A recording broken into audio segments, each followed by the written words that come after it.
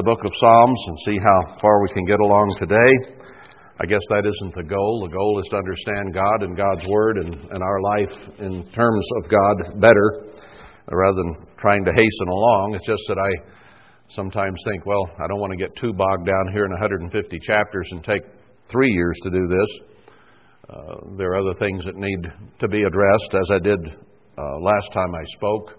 Kind of broke into it and did not go further in this series, but we'll pick it up again today in Psalm 59.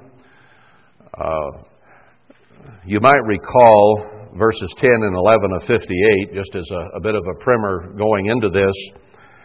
But he sums up what he had been saying by saying, "The righteous shall rejoice when he sees the vengeance. He shall wash his feet in the blood of the wicked." And I think I commented then there in Malachi 4 that it says that the wicked will be ashes under the feet of the righteous. Same thought expressed in a little different analogy. But there is going to come a time when we're going to see all of these things that God is talking about actually come to pass. And then we will see and rejoice when we see the vengeance that God is going to wreak on the wicked. Because as David and others sometimes say, sometimes you look at the wicked and think, well, they're prospering, they're doing this, they're doing that, they're not going through what I'm going through.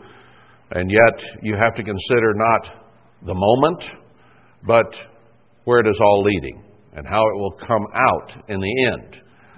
So the end of the thing is what really counts. A lot of people won't watch a sports activity or game until the last quarter or the last half or whatever they pick, because the first part of it is preparation and not quite the same tempo or speed or intensity that the last part of the game is. And that's what they want to see, is how does it come out? What happens at the end? What happens at the very beginning sometimes is totally different than the final outcome. And man's experience on this earth so far is going to be totally different than the final outcome. So that's what he's saying here. "So that a man shall say, truly there is a reward for the righteous." It's going to turn out that all these things God has prophesied, that He has said, are going to happen. Truly, He is a God that judges in the earth. So His will be made known. His will come to pass. The wicked will not be, and the righteous will survive and live forever. So that's a good thought to get into Psalm 59, because I think that we'll see today a lot of hope. And that's part of the big three. Love, or faith, hope, and love. And the greatest, he says, is love.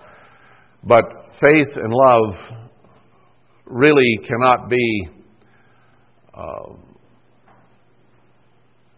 what's the word I'm looking for? They can't reach their fullness or be maximized without hope. Because if you don't have hope, it's hard to move forward in faith and love. So hope is a very big part of the big three. Not the most important part, but the thing that keeps you moving toward accomplishing the other two. So we'll see that theme through these next few chapters. Psalm 59.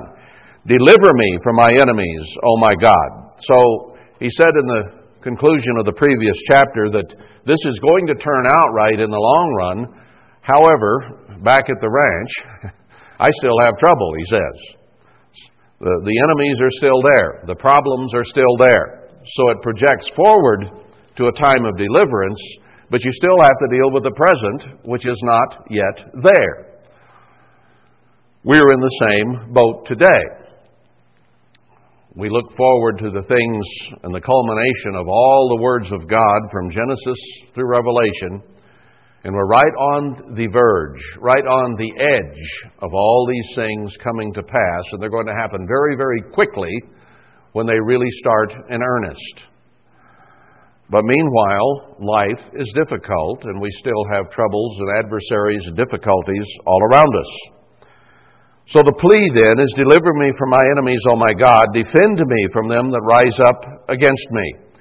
And that could be Satan and the demons. That could be human beings. That could be the whole society and culture around us. Because all those things are enemies to the way of God. They are in contradiction to it in every way. For lo, they lie in wait for my soul. Satan certainly wants to grab our soul and run off with it. And he is the one who sets the ways in the culture of the world through influencing people. So everything we see around us lies in wait to draw us away from God.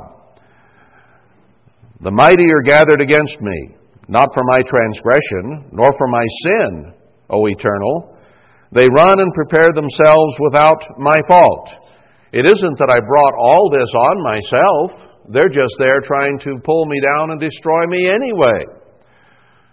You know, the fact that people hate God's truth is not because of your sin or mine. They have an automatically adversarial approach to God and to anything that has to do with the truth of God. Now, our sins can affect things, but it isn't our fault that Satan and the demons are against us. It's God's Word that we keep that causes Satan angst. Awake to help me, and behold. And there is a cry in Isaiah 49 to 52 to awake. Oh God, not just people, but God. Not that He's asleep, but it appears that He is in terms of the deliverance that we've seen. And in fact, that is used in the world quite a bit. Well, God's gone away and gone to sleep. He doesn't seem to be involved in the ways of the world and what's going on. And with the wickedness that is all around us, yeah, it has that appearance. But it does say in places for Him to wake to what's going on, and for Christ to rise, to get up and do His work. There in Zechariah, into Zechariah 2, I think that one is. So they're all through the Bible for God to turn His head not away from us, but to turn it to us. And that is the analogy that He has used in several places in the prophecies. I've turned my face from you. I can't stand the circumstance, both our sin and the sin of the world around us. So, just by accepting God's Word, apart from what we do with it, we automatically have enemies, because it is in our desire to seek God. Just as Christ, when He was seen by the Samaritans, it said His face looked as if He was going to Jerusalem. In other words, just the fact that He was a Jew, and therefore probably would go to Jerusalem, that's the implication, they hated Him. Not anything He had done, not anything He had said, but because He looked like a Jew. That's all it takes. You therefore, O eternal God of hosts, the God of Israel, awake to visit all the heathen. Uses the same word there that I just quoted from Isaiah. Be not merciful to any wicked transgressors. Stop and think about that. David is calling on God not to be merciful to the wicked, but to be merciful to those who would serve Him. And God has said He will not be merciful to the wicked, at least not in the beginning. After their death in this end time, they'll come up in the great white throne judgment. Then He will show mercy once they show an attitude of remorse, of repentance, of changing their ways, of avowing to worship God. Then the mercy will come. They return at evening. They make a noise or bark like a dog and go round about the city barking. So the heathen, he says, are all around us. Have you ever heard a barking dog in the night? Just, you can't sleep. It irritates you greatly. And then your neighbor begins to irritate you too because it's their dog. I've lived all across the country and heard neighbors' dogs barking. And It gets very irritating. But we're trying to do what's right, and yet we have the world barking around us. Behold, they belch out with their mouth. Swords are in their lips. For who, say they, does hear? God isn't listening. God's dead. God's not alive. God doesn't care. He's old and feeble. Whatever their attitude is, I'll do what I want to do. And that's the whole approach of our culture in this country and around the world as well. I want to do what I want to do, stay out of my way, and I'll tell you the way it is. No one's going to tell me what to do. That's really what's encapsulated in verse 7. But you, O Eternal, shall laugh at them. You shall have all the heathen in derision. That's quoted in the prophecies as well. You cannot, when you go through here and compare many of the things that are said in the Psalms to Isaiah, Jeremiah, Ezekiel, and the minor prophets, and Daniel, and so on, and even Matthew 24 and Luke 21 and other prophetic sections of the New Testament, you have to comprehend at some point that David was indeed a major prophet. All the things he wrote here, and were echoed later by the other prophets. Many of them quotes, both of the other prophets and in the New Testament. Verse 9, because of His strength will I wait upon you, for God is my defense. God is the one who will protect us, provide for us, and take care of us, and He promises that in many places, that those who will be righteous and will obey Him will be protected. Rich people right now are digging bunkers all over the world. Some of them are buying small submarines to try to get away from what they know is about to hit. And doesn't God say, whether you go to the depths of the ocean or the heights of the mountains, you cannot escape my wrath? So they're not really considering that. They're looking at mankind and thinking, here is a way of escape. But it won't work, because God will know exactly where they are and what the circumstances are. The only way to be protected is come under the protection of Almighty God, who is going to cause all of this pain and suffering to come on the world through Satan and his demons and man. He will use them as His emissaries, as His servants, to bring the punishment that needs to come. Verse 10, the God of my mercy shall protect me. God shall let me see my desire upon my enemies. So he's talking about the ultimate outcome here. And this is looking forward to today, written for us today. Slay them not, lest my people forget. Scatter them by your power. So in one thought, he's saying, don't slay them, lest we have no opposition and we forget you. That's echoed in the New Testament, that unless we have trials, troubles, tribulations, difficulties, we forget God.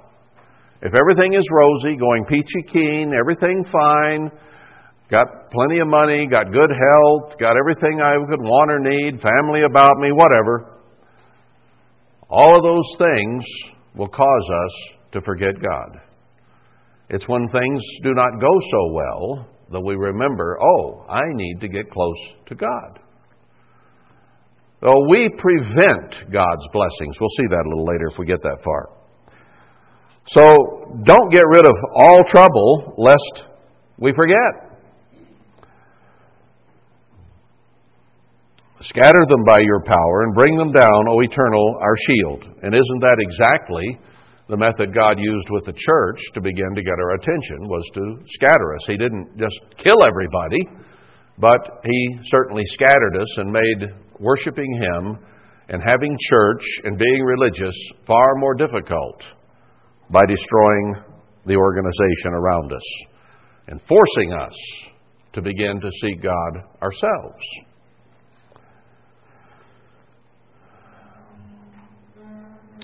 For the sin of their mouth and the words of their lips, let them even be taken in their pride, and for cursing and lying which they speak. So all of these things that the world is doing and saying around are going to come back on their heads. Consume them in wrath, consume them, that they may not be, and let them know that God rules in Jacob unto the ends of the earth.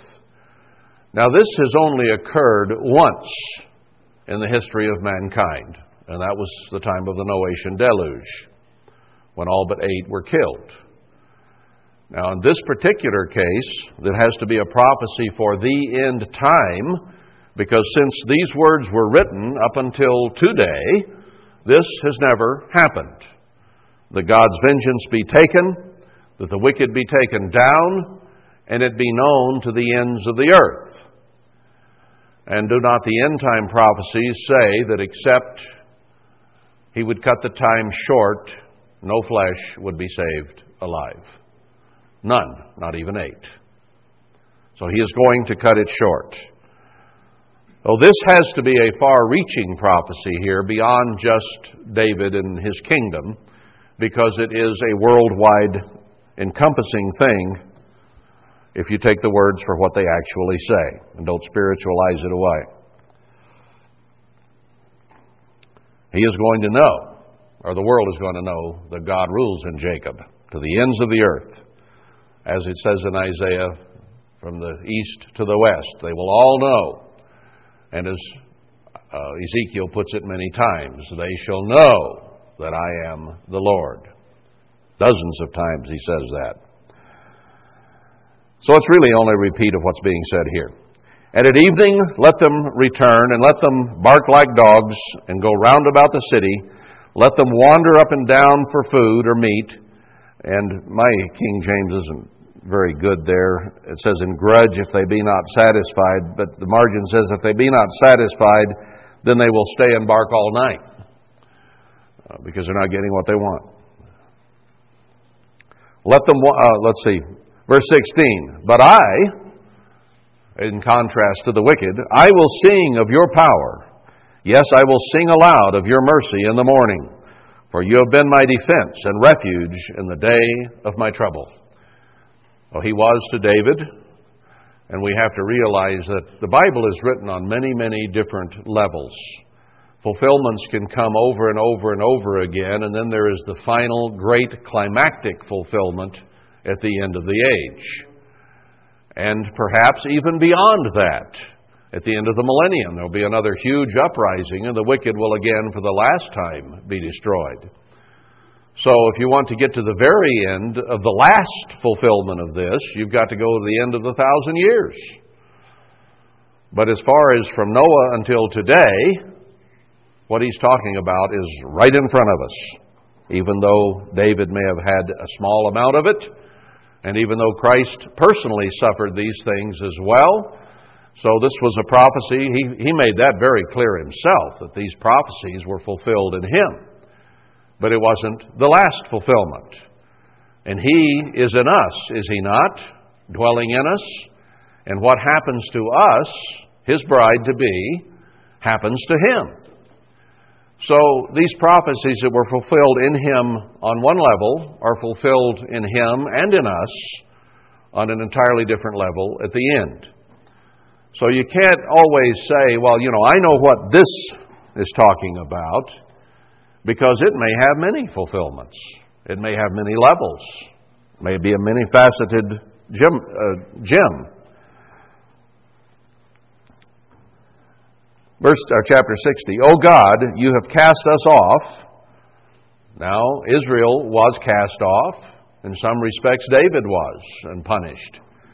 And yet, are we not facing that today? Has the church not been cast off, spit out in the street as vomit because of our Laodicean attitudes and our lack of diligence in serving Him?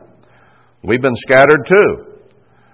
So here's a prophecy being fulfilled in us before our very eyes.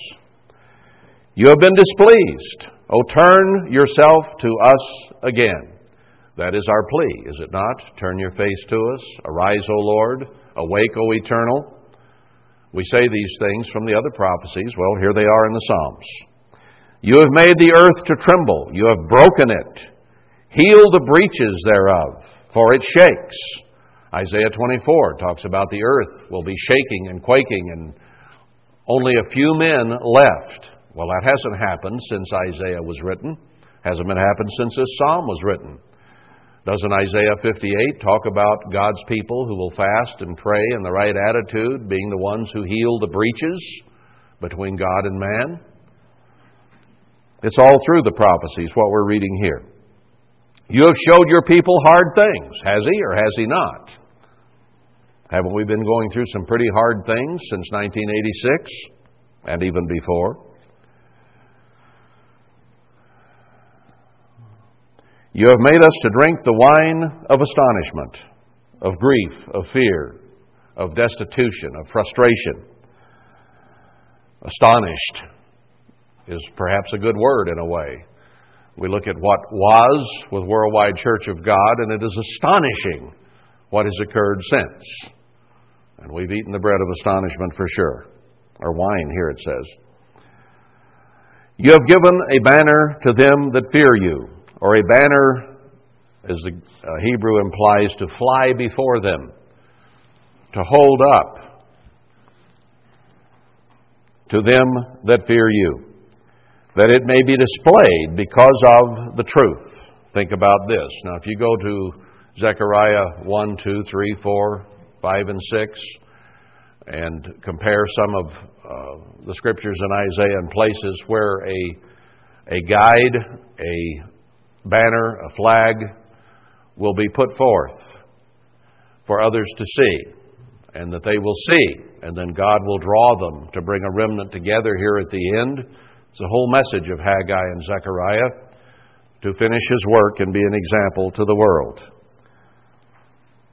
So that too is foreseen here. That your beloved may be delivered, save with your right hand and hear me. God has spoken in His holiness.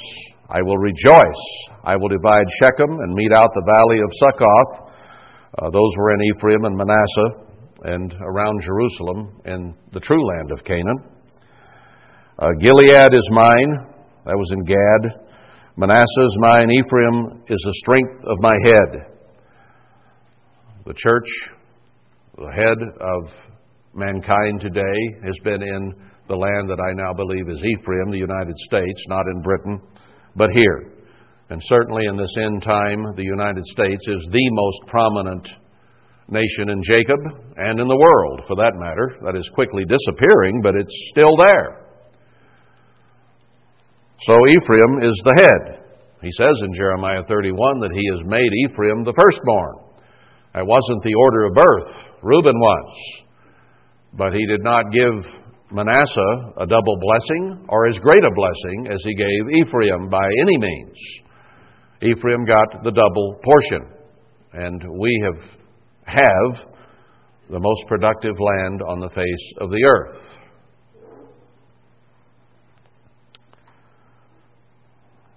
Ephraim is the strength of my head. Judah is my lawgiver. And Christ certainly brought the law and is the law. He and His Father, they embody the law.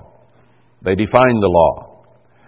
Moab is my washpot. Over Edom will I cast out my shoe. And the end time prophecies of Jacob's sons and Jacob and Esau, and specifically, where in the end time Jacob would prevail, but then Esau would prevail over them right at the end. And then He says He will destroy Edom, Esau, in the end time, after they laugh at the calamity of Jacob. That's in the book of Obadiah and among other places. But Ammon and Moab were the incestuous children of Lot, who was the brother or cousin, I guess cousin, wasn't it, of Abraham. And they have been enemies as well, and will be. I will cast out my shoe. Philistia, the Philistines of Ham, triumph you because of me. So these will be some of the enemies of Israel, but God will triumph over them. Who will bring me into the strong city? Who will lead me into Edom to oversee because Edom has been and will take the lead role here at the end and triumph over us. And the international bankers who are essentially of Edomite extraction in Europe and in the United States are now beginning to prevail over us. They are destroying our economy. They are destroying and debasing our currency and doing it on purpose with a vengeance and very rapidly. And they will oversee the downfall of this nation. And that isn't even any longer prophecy. Just the end game of it is, but we see it happening before our very eyes on a daily basis now. But who can deliver us from this destruction that is about to be worked upon us? Only God. And He is going to start out with a very small remnant who will serve Him and use them to then establish a light for the world. Will not you, O God, which had cast us off? So, yes, He cast the church off, the spiritual Jews, and He is going to turn His face back to them. And that right early, He says, when you turn to me, and you, O God, which did not go out with our armies. You've just let this happen, but you're going to turn it around. Give us help from trouble, for vain is the help of man. It doesn't matter where you go, man cannot save you. And you've got all these preppers out there who are preparing cabins in the woods and holes under the ground and food and ammunition and so on and so forth to protect themselves from what's coming. It won't work. The only place of safety will be that refuge which God provides for those faithful to Him. That's the only place that you can be guaranteed peace and safety when all this hits. Through God we shall do valiantly, for He it is that shall tread down our enemies. We don't have to fight. God will take care of the enemies. He even says when the two witnesses who are witnessing God's way about God's people in a place of safety and pointing the world to them as the ones that God is protecting because of their obedience to Him, when they try to kill those who would spread that message to the world, God will cause fire to come out of their mouths and devour and destroy their enemies. That's how God is going to do the thing.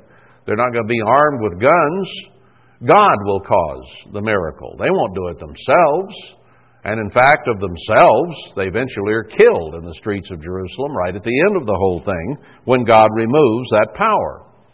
God protected Christ when He was on this earth up until a certain point, and then He left Him, forsook Him, and allowed them to kill Him. Done on purpose and for a reason, but then He was resurrected 3 days later. So God took care of the problem, our problem, and our sins that way, and then resurrected Him. So God has all the answers. He knows exactly what He's doing. And He will tread down our enemies in the end and put a wall of fire and a covert over and around us. He says He will. Chapter 61, hear my cry, O God, attend to my prayer. Now that's a plea for God to listen. Now when He's, as He said here, turned His face from us, then what do? We cry out, please hear our prayer. Please hear our prayer. And we give Him no rest, as He says in Isaiah, until He turns it around. Until He wakes up or rises to do His work, His fabulous work. From the end of the earth will I cry to you when my heart is overwhelmed. Sometimes we can be overwhelmed, discouraged, frustrated, negative, whatever. What do you do then? You cry out to God. From the ends of the earth, wherever you are, whatever your circumstance, you cry out to God. There is the only answer we will ever have. We can get a little encouragement, a little strengthening, perhaps, from one to another, iron sharpening iron, and encouraging, strengthening one another, encouraging, urging one another onward and not to quit and give up or whatever. But really, The strength, the power comes from the Spirit of God. It's the only place that it can come from. When my heart is overwhelmed, lead me to the rock that is higher than I. I think that would be a direct prophecy of Christ right there, unmistakably.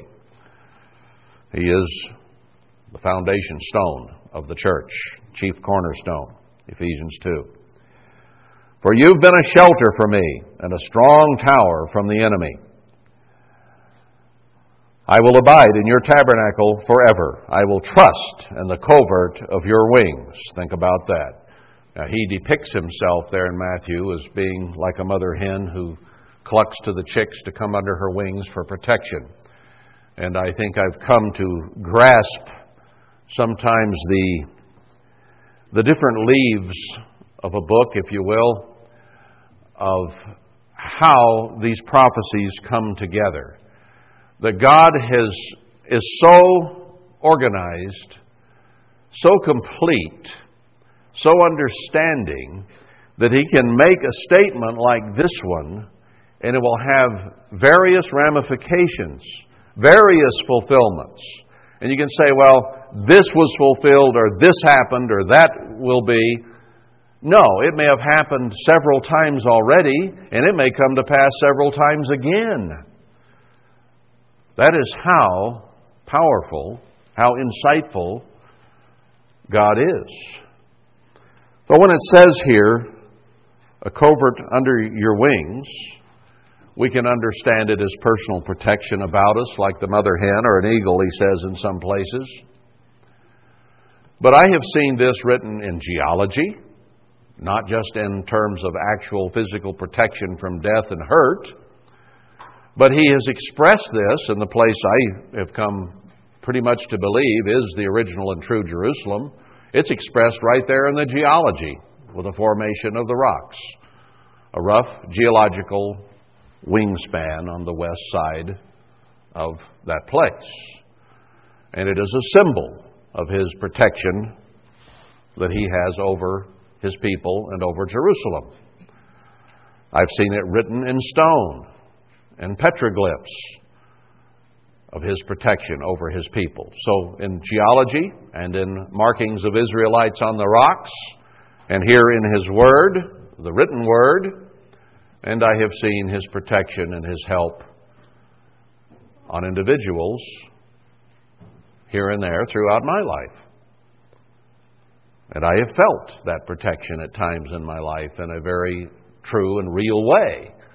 In the many, many times that this idiot has tried to kill himself, not overtly, but in various stupid ways. And you probably can recount some of those things in your life as well, where without God's help and protection, you were a dead duck, if you're a duck. But God is there, and there are many, many different levels in which these scriptures are fulfilled. Verse 5, for you, O God, have heard my vows, you've heard my pleas, you've heard the promises I've made of what I intend to do for you and to you, with you. You have given me the heritage of those that fear your name. Isn't it nice to have Enoch and Noah, Abraham, Isaac, Jacob, David, John, Peter, James, Paul, Jude, that we have the same heritage to become the bride of the Son of God? What an honor. What an opportunity.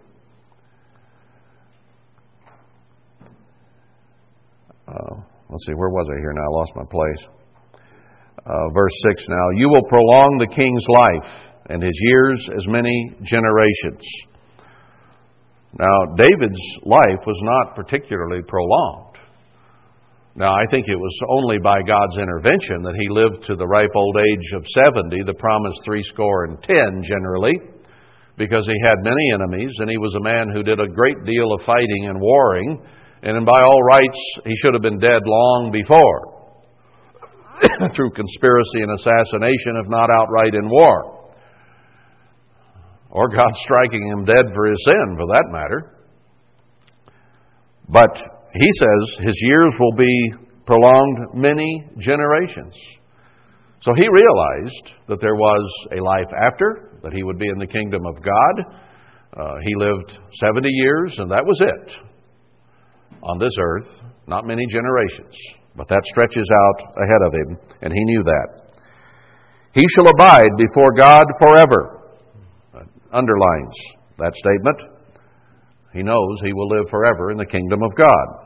He's dead now and doesn't know a thing, but he knew it when he was still alive and wrote this.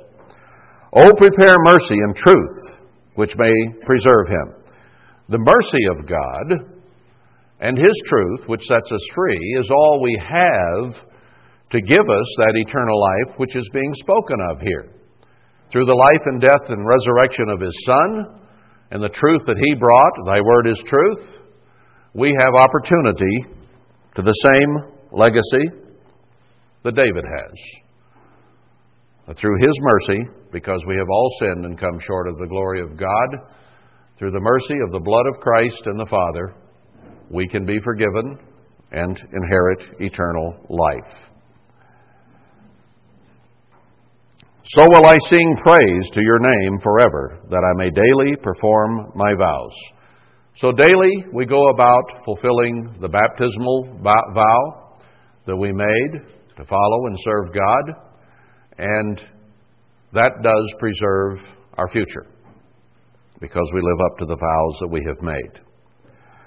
There's a lot of pure old gospel and salvation here, isn't there? There's prophecy, there's Christian living, all through the Psalms.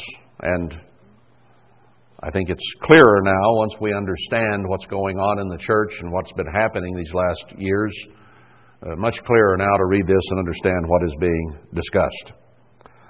Chapter 62. Truly my soul waits upon God. From Him comes my salvation. Remember Habakkuk's frustrations? When, O Lord, is this all going to come to pass? I want it to happen. I'm frustrated with the way things are here and now. And then he finally said, okay, I've come to the right conclusion. I'll sit on my watch and wait patiently for God. You and I go through those gyrations with ourselves, don't we?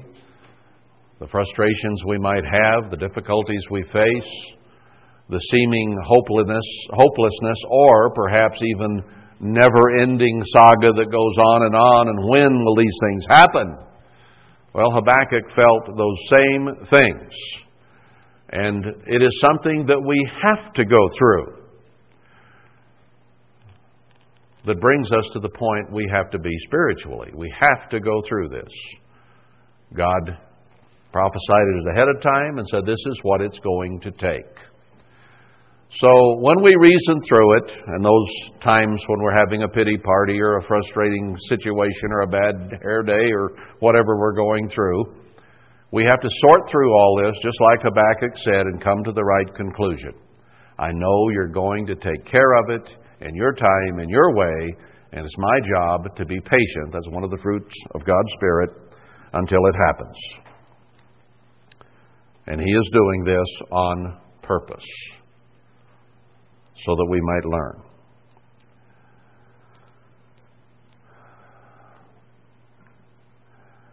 He only is my rock, verse 2, and my salvation.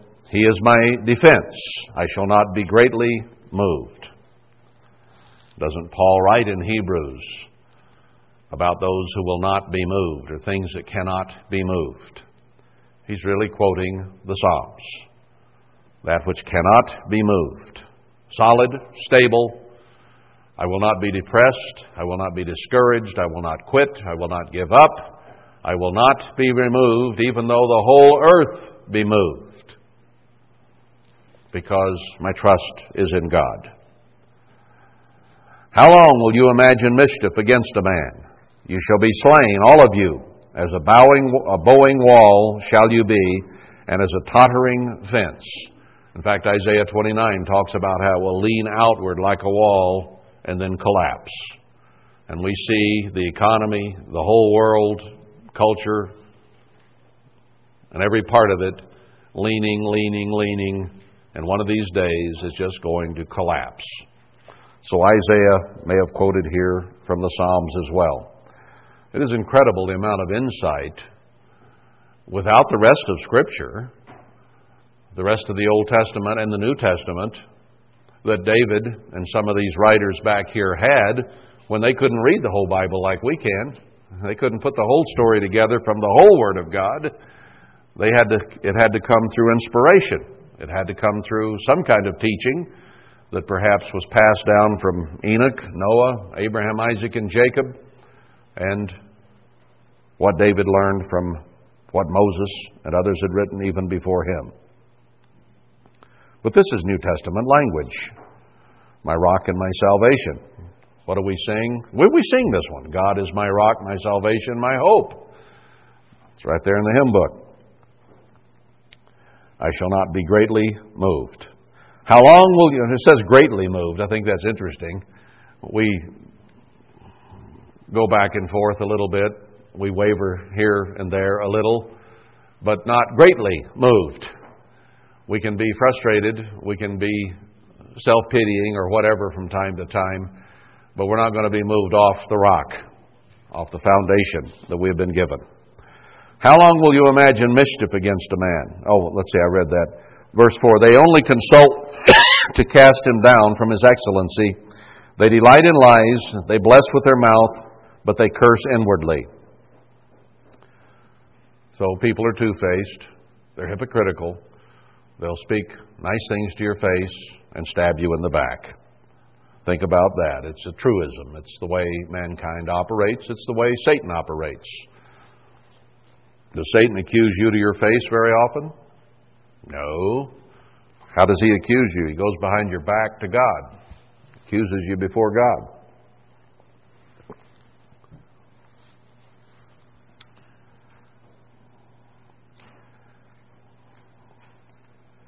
Verse 5, my soul, wait you only upon God, for my expectation is from Him.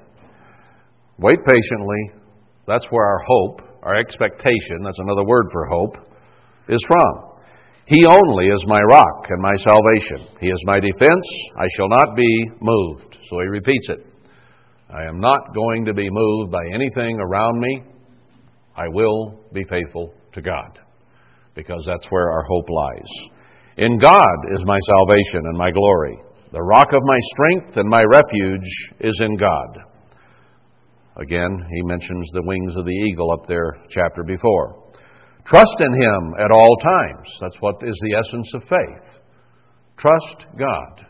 He will see it through. He will take care of it in His time and in His way.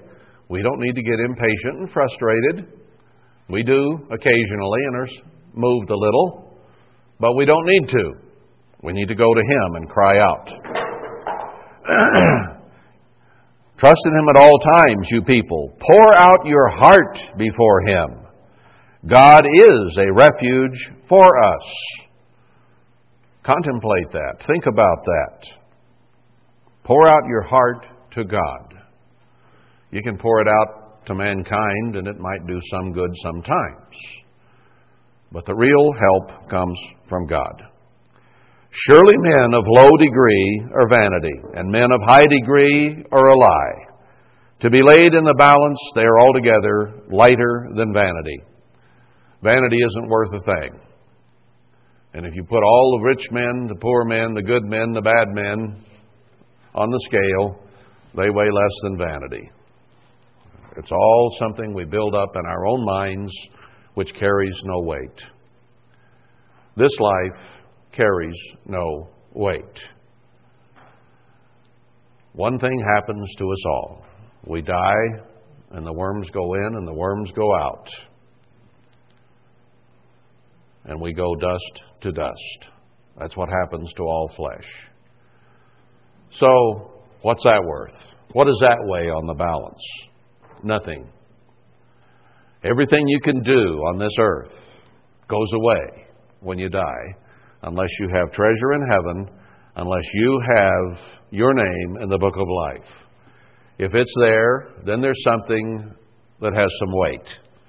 There's something that carries value. But everything we can do on this earth means nothing unless there's treasure in heaven.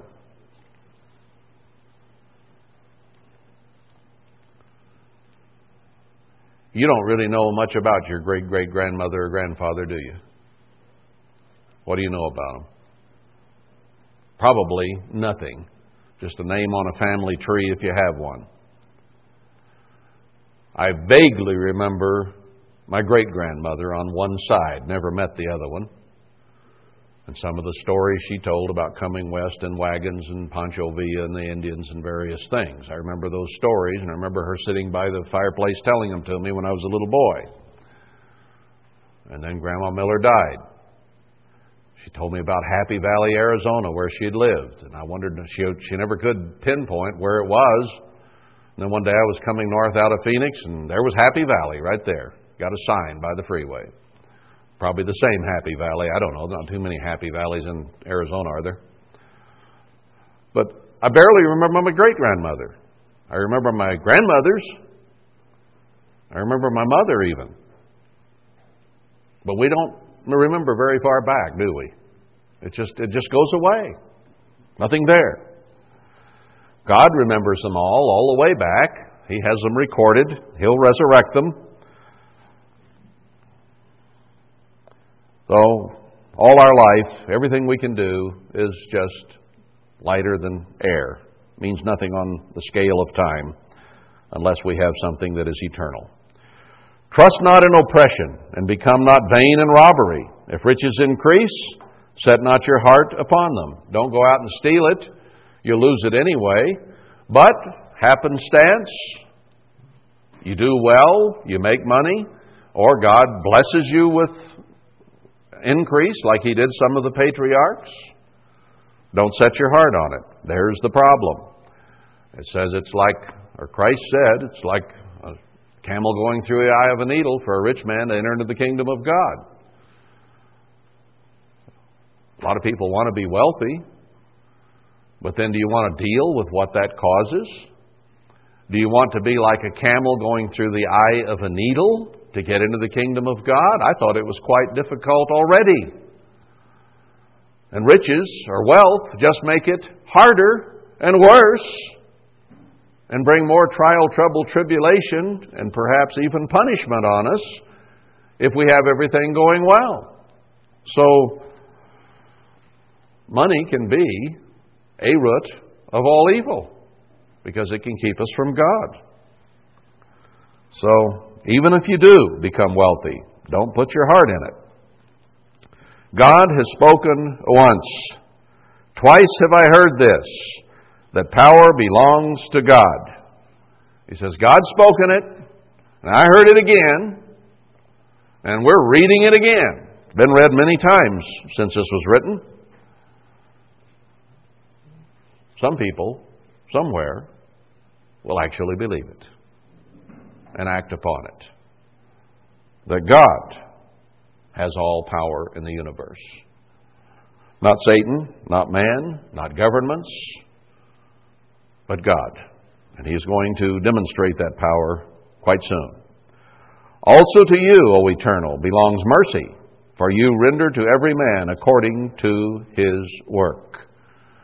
Where was Paul quoting when he wrote Galatians and Ephesians and Romans and some of those scriptures in the New Testament? I will show you my faith by my works.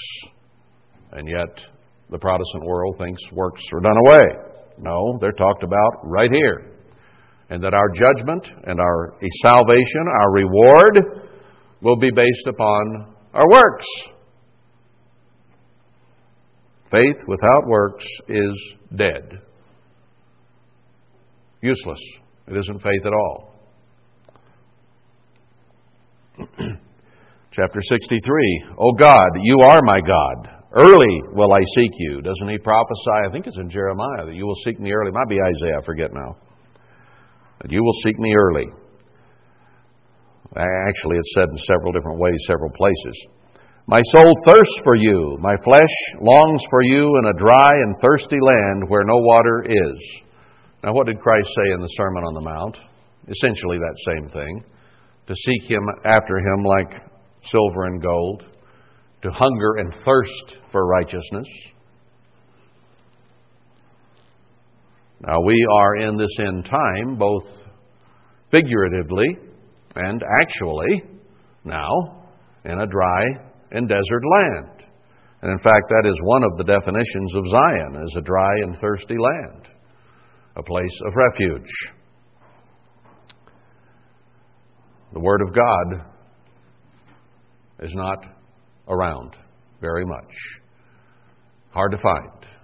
In fact, it says they'll go from east to west there in Amos, seeking it and not find. From coast to coast, from sea to sea. And the only place that it leaves out in that search is the southwest, because that's where God began the work in the end-time church with Herbert Armstrong in power. He started up in Oregon, but he didn't stay long and didn't grow there. It was in the southwest that it really was given birth and grew. So that's where it has come from, here at the end time, with the former temple. And I firmly believe that's where it will come from in the latter temple. Same place. Otherwise, Amos did not know what he was talking about. And I think he did. Verse 2, to see your power and your glory, so as I have seen you in the sanctuary. Where is the sanctuary? You'll see as we go on through the Psalms that Zion is named. Jerusalem is named. It's the places that God is going to take care of His people. He's already said He would protect Jerusalem. We've already addressed that today.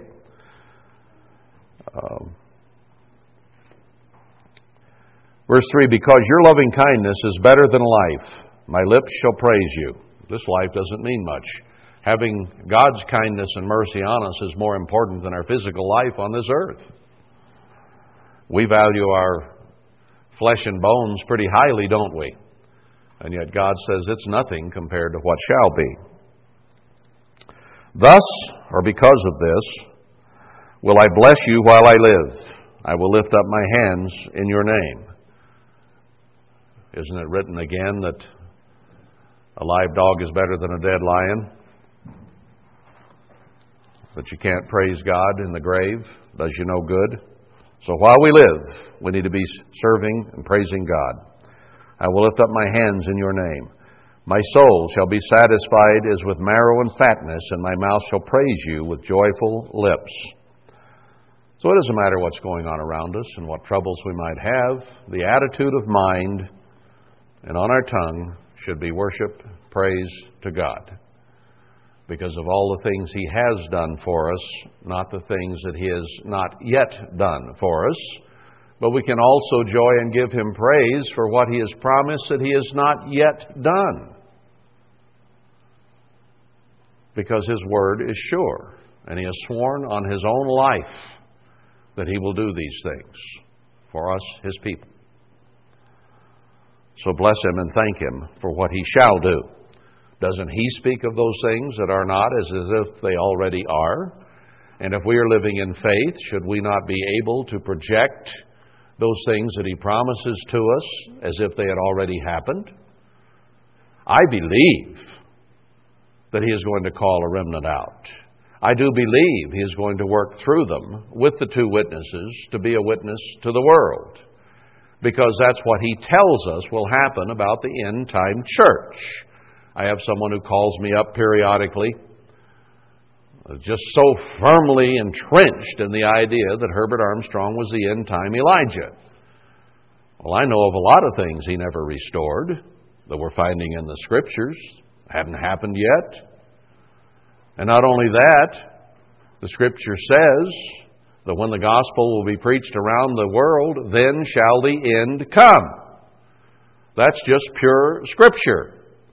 Well, Herbert Armstrong did all his preaching, and when he finished his preaching, he stopped and he died, and it's been nearly 26 years, or over 25 now, and the end has not yet come.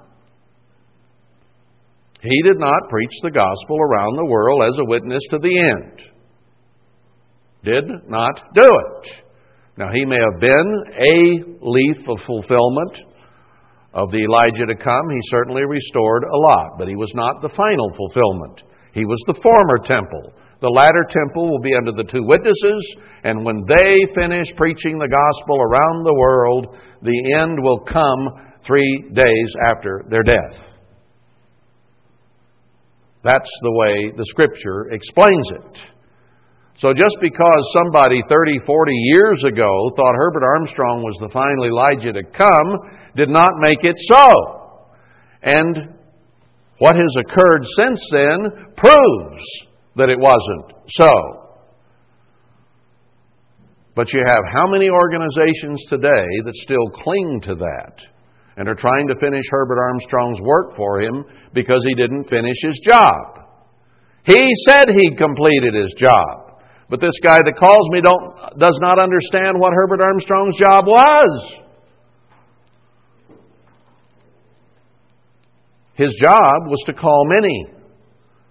And out of those many who have since been scattered, a few are being chosen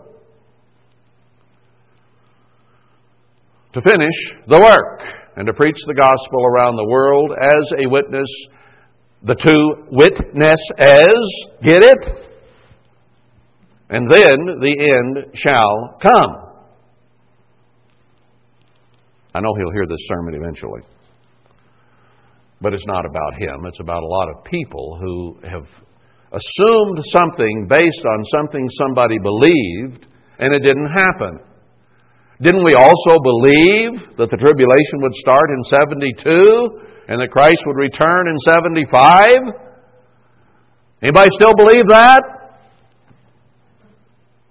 Hasn't the course of events shown that was not the case?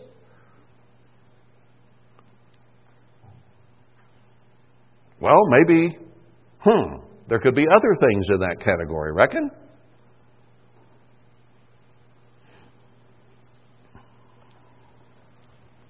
Don't you understand some things in the Bible better today than you did 25 years ago? Are there a lot of things you missed back then that had not been restored that you've come to understand? If He restored all things, there's nothing left to learn, is there? Yet I think I've seen, not just in our group, but I've seen a lot of people that have learned a lot of things since Herbert Armstrong died. A lot of different groups, a lot of different ministers have learned some things since then. It had not all been restored. And you and I are living proof of that. We are to always grow in the grace and knowledge of our Lord. And if everything had been restored and that was it, then how are we going to grow? What are we going to learn? No, we have not learned it all even yet. There is still much to learn. Much, I'm sure, that has not been restored.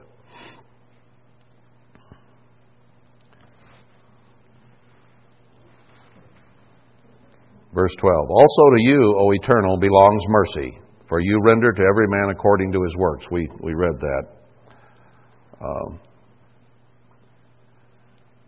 Let's quickly go through 63. I'm getting up close to the time I should hush, but let's quickly cover this. O God, you are my God. Early will I seek you. My soul thirsts for you. That's where we were. My flesh longs in the dry land. Let's see, I went on down from there. Down to verse 6.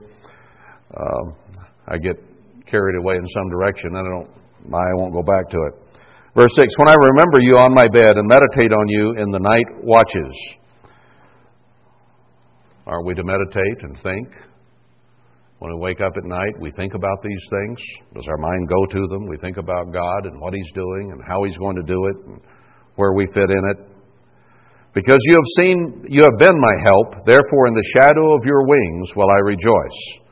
Again, mentioning the wings we talked about at the beginning of this sermon. My soul follows hard after you. Not but hard after you. I'm vigilant. I'm working at it. I'm going for it. Your right hand upholds me. So as hard as I work at it, as much as I try to do, I still need your right hand to uphold me, to strengthen me, to give me what I need. But those that seek my soul to destroy it shall go into the lower parts of the earth. They shall fall by the sword. They shall be food for the foxes. But the king shall rejoice in God. Every one that swears by him shall glory. So it's looking forward to the time of the resurrection and the glory of God. Because all this death and destruction is coming to the wicked, but God's glory will remain, and we will be given the glory of God. But the mouth of them that speak lies shall be stopped. And that has not yet happened in a worldwide context. The liars will be stopped. They'll be dead. And everybody else is going to quit lying because they'll realize what happens to liars. All right, let's stop there. Beginning of chapter 64. We'll see you next week, God willing.